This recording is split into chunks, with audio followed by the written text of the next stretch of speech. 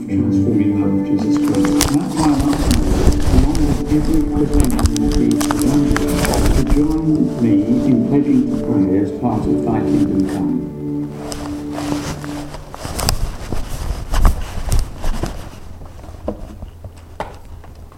Friends, let's pray. Our gracious Father, today as we look at this matter of prayer, we ask that you might teach us, inspire us, and lead us to become people who are more committed to you. We pray this through Christ our Lord. Amen. Well, friends, today we're commencing a short series of sermons on prayer as a way of introducing this program, Thy Kingdom Come. In the 10 days from May the 25th to June the 4th, between what the church year is Ascension and Pentecost, many Christians around the world are being called to pray for 5 friends, or 5 work colleagues, or 5 nations, or 5 people groups, that they may come to know the love of God in Jesus. The Ridley faculty and the student committee are supporting this venture, and later on there's going to be some information given to us as to how we can all participate. Now, when it comes to prayer, the way that we can learn about prayer is not by reading books as helpful as they can be, but by learning from the example of others and then getting down to doing it ourselves. The Bible is full of great examples of people praying, so over the next 2 weeks we're going to look at 2 of them and see what we can learn. Today, Abraham, and next week, Paul. Now, all of us at times find prayer difficult, and it's easy to be confused about the matter of prayer. One Sunday school teacher found she had a challenge ahead of her when she heard the children in her class recite the Lord's Prayer. One child kept on saying, "Our Father in heaven, Harold be thy name." Another one, "Our Father in heaven, how do you know my name?" And another one, "Lead us not into temptation, but deliver us from email." Which is not such a bad prayer. It's easy to get confused in this matter of prayer. Hence this little mini-series to see what we can learn about prayer from the great prayers of the Bible. And the passage we had read for us, we see Abraham at prayer, and his prayer is the first great example of intercessory prayer in the Bible, that is prayer on behalf of other people. And the reason I think this passage is here is to show us how Abraham is continuing to grow in the trust of the God who's called him. From Genesis 12, when God makes his threefold promise to Abraham of a land, a nation, and to be a blessing to the world, God is stretching Abraham to trust in that promise. The big question, I think, of Genesis 12 to 20 is, can God deliver on his promise to provide a son through this old man and his old wife? And in the verses just before the one was read out for us, in 18 verse 12, we see Sarah laughing when 3 strangers, perhaps 3 angels, or the Lord and 2 angels, I'm not too sure, ask Andrew Malone, who's written all about this topic,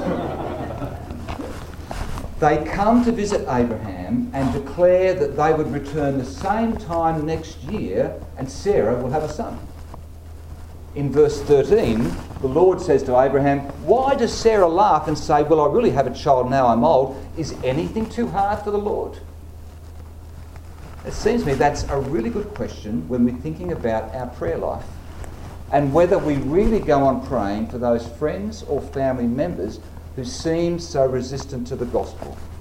Is anything too hard for the Lord? Is anybody too hard for the Lord? In this prayer, God is stretching Abraham and Sarah in this matter of faith. And that's the main focus of the verses we're looking at.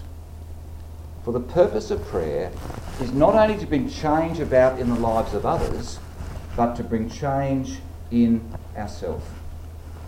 Prayer changes the prayer. And I suspect that's the most important lesson we'll learn from this particular passage in Genesis 18.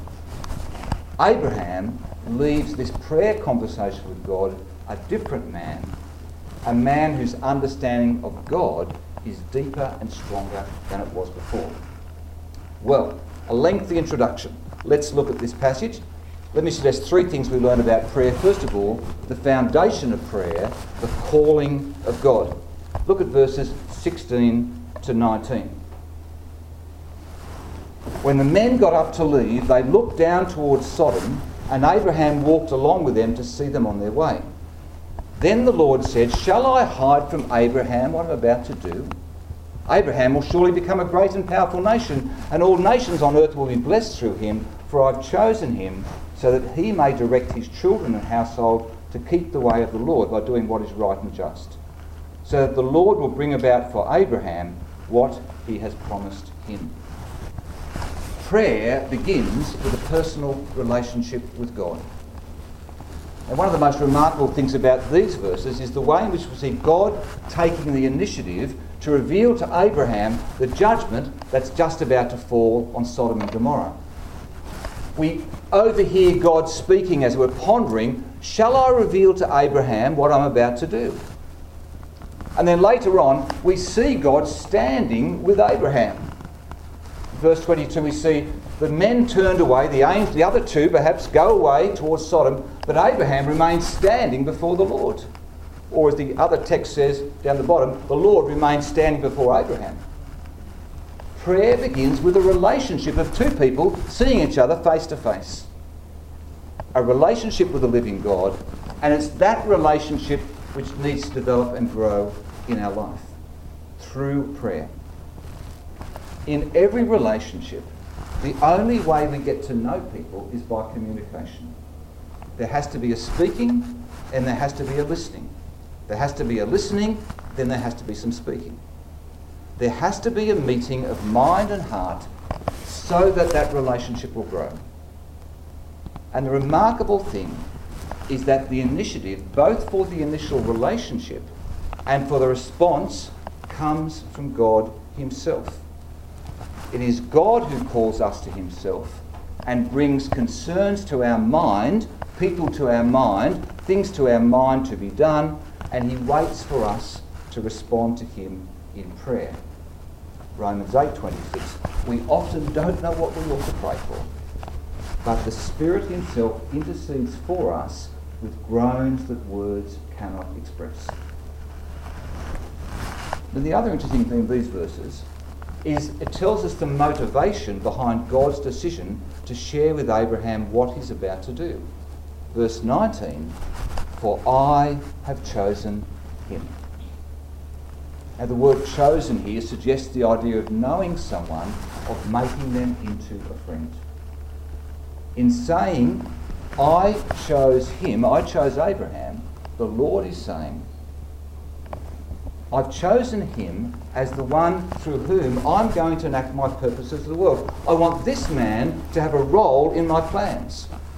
For if the world's going to be blessed through him, the nations will be blessed through him, the cities will be blessed ultimately through him.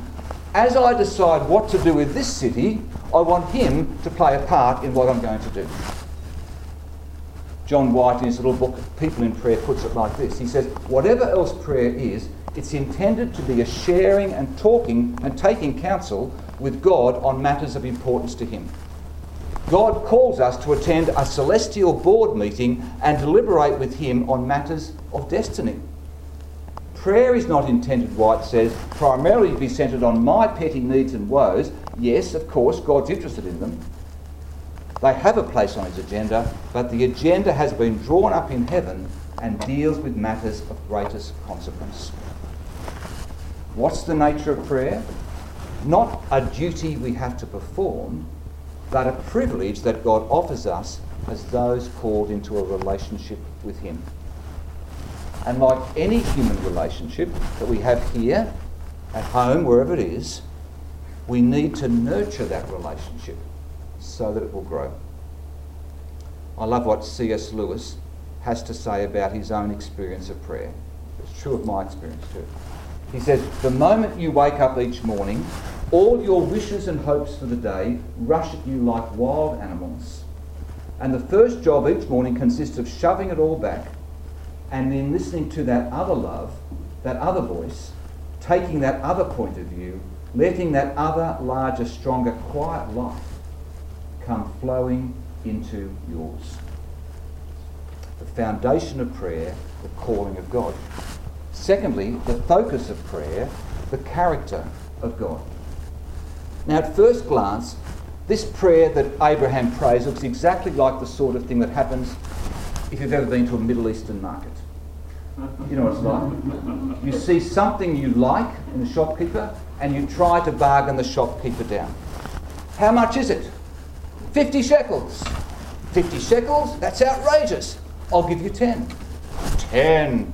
You insult me. Look at the quality. Look at the care. I'll let you have it for 40. 40? No way. They're cheaper down the road. How about 20? And of course, it goes back and forth, and you end up coming to an agreed price. You walk away thinking you've got a bargain. The shopkeeper smiles. He knows he's made a fantastic profit. But prayer, of course, is not about trying to twist God's arm. It's about appealing to God on the basis of who he is, on the basis of his revealed character. Verse 20. Then the Lord said, the outcry against Sodom and Gomorrah is so great and their sin so grievous that I will go down and see if what they have done is as bad as the outcry that has reached me. If not, I will know. Having pondered what to do, God now tells Abraham about his plans.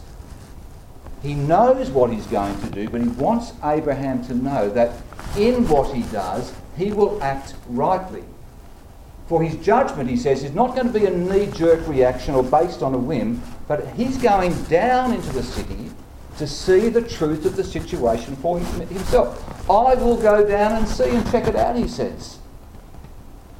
And it's on the basis of this revelation of God's character as a righteous and just God that Abraham begins to intercede for him. We saw it there, verse 23. Abraham approached him. Will you sweep away the righteous with the wicked? What if there are 50 righteous people? Will you sweep it away and not spare the people for 50 people? Far be it from you. Will not the judge of the earth do that which is right? Now, of course, behind Abraham's concern are two things. Firstly, his concern for his nephew Lot, who is living there with his two daughters. And secondly, his concern for the glory of God. Lord, you are a righteous judge of the earth. Surely in destroying the wicked, you don't want to destroy the righteous as well. That is not who you are. Abraham's prayer is built solidly on the character of God, which is why it is such a bold prayer. What will the surrounding nations make of the justice of the Lord if everybody's destroyed, irrespective of their personal behaviour? And so we see Abraham pleading with the Lord to do that is right. 50 righteous, 45, 40, 30, 20, 10. And it seems as those numbers decrease, Abraham's faith begins to increase. He gets bolder as the conversation occurs. And note he's not haggling with God, for note the expressions of humility. I'm nothing but dust and ashes. I think he's actually haggling with himself. As he presses God more and more, he's drawn on to stretch his trust and confidence in the God who will act righteously, the God who can be trusted. Friends, in comparison to Abraham's prayer, how meek my prayers so often are. I'm not too sure about yours, but my prayers are often very meek and mild. One person's written, if God finds our hearts so tepid and our will so fickle, perhaps what we call unanswered prayers or delays are really God's grace in stretching and developing the little faith we do have by drawing us to pray more often and to trust him more. We're called in this prayer to have a big picture of God, to focus our prayers not merely on our own concern with our eyes down, but our eyes up as we look at the character of God, who he is, what he's done, and his concern to bring blessing through Abraham to the world. The foundation of prayer, the calling of God, the focus of prayer, the character of God, the effect of prayer, the grace of God at work. Well, what was the outcome of Abraham's prayer? In Genesis 19 we read that God acts righteously and graciously. righteously. He deals with sin as it needed to be dealt with. And throughout the Bible, we know Sodom used an example as what happens if we persist in wickedness. But he deals graciously by answering Abraham's prayer. Abraham had only asked for 10. God in his grace didn't do 10. He only found 4 and he rescued them. The purposes of this program, Thy Kingdom Come, is that we might do the same in our bold intercession for others. As I've been thinking about this program, I've thought, who will I pray for in these 10 days? I thought, I've got a next door neighbour who's been there for a while. I haven't really had a proper conversation with him about Christ.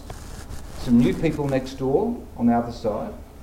2 members of my extended family for whom prayer is really hard because they really resist the gospel. But I pray for them. And an old mate with whom I recently reconnected on Facebook. Don't know how I'm going to do that. And this is the lovely prayer which the Thy Kingdom Come people suggest you might pray. I think it's a great prayer. Print it out. Put it in my diary. Loving Lord Jesus, please work in me so I can share your love, life and message with, and I name the 5 people, reveal your love to them that they might know, follow and witness to you for your glory. Amen. Day 1, day 2, day 3, day 4, up to day 10. What I love about that prayer that's been written for this program is it asks God to work in me first. It's not just, Lord, please convert them. Lord, please convert me. Change me that I might be able to share your love by being bold and witness and whatever it is. And then, Lord, reveal your love to them. Change them as you first begin to change me. Genesis 18 is a great passage on prayer. It doesn't matter what size archbishop we might be or person we might be today. It doesn't matter what job we have. What matters is that we love our Lord and we love other people and we might become people of prayer. Let us now pray. Lord, our prayer today is that you might expand our minds and our vision of who you are and what your purposes are for the world. Please help us to be amazed at your initiative in drawing us to yourself. Please help us to be bold in our praying and please help us to be people of compassion for those around you who do not know you. We know that you're a God who is able. We know that you're a God who is willing to hear. Please help us be people of prayer.